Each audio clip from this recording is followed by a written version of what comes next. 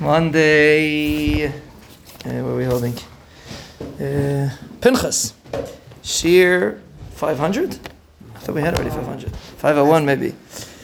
So now we move on to Bein HaMitzarim. Just chazing the halachas of Bein HaMitzarim. Bein HaMitzarim, of course, is an opportunity. It's not just a pain in the neck that we have to get through. And there's many halachas that apply to it. The person fulfills those halachas.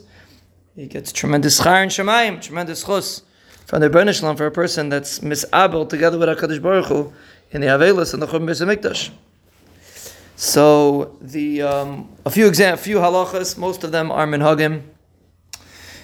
First of all, things are simcha yaseira, anything which is excess simcha we don't do.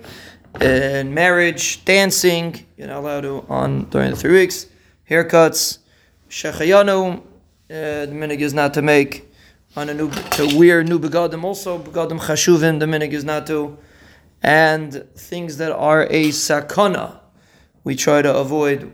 Shal what's called a sakana, but anything that could be considered a sakana we try to avoid in the 3 weeks.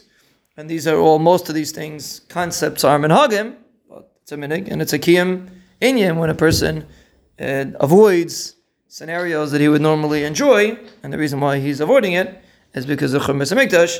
It's a tremendous chus, but a person that doesn't realize what he's doing, and listen, he takes a haircut before, and he doesn't anyway take a haircut for 3 weeks, and he's not planning on shaving, it's easier, or he's not interested in going to chasnas anyway, etc.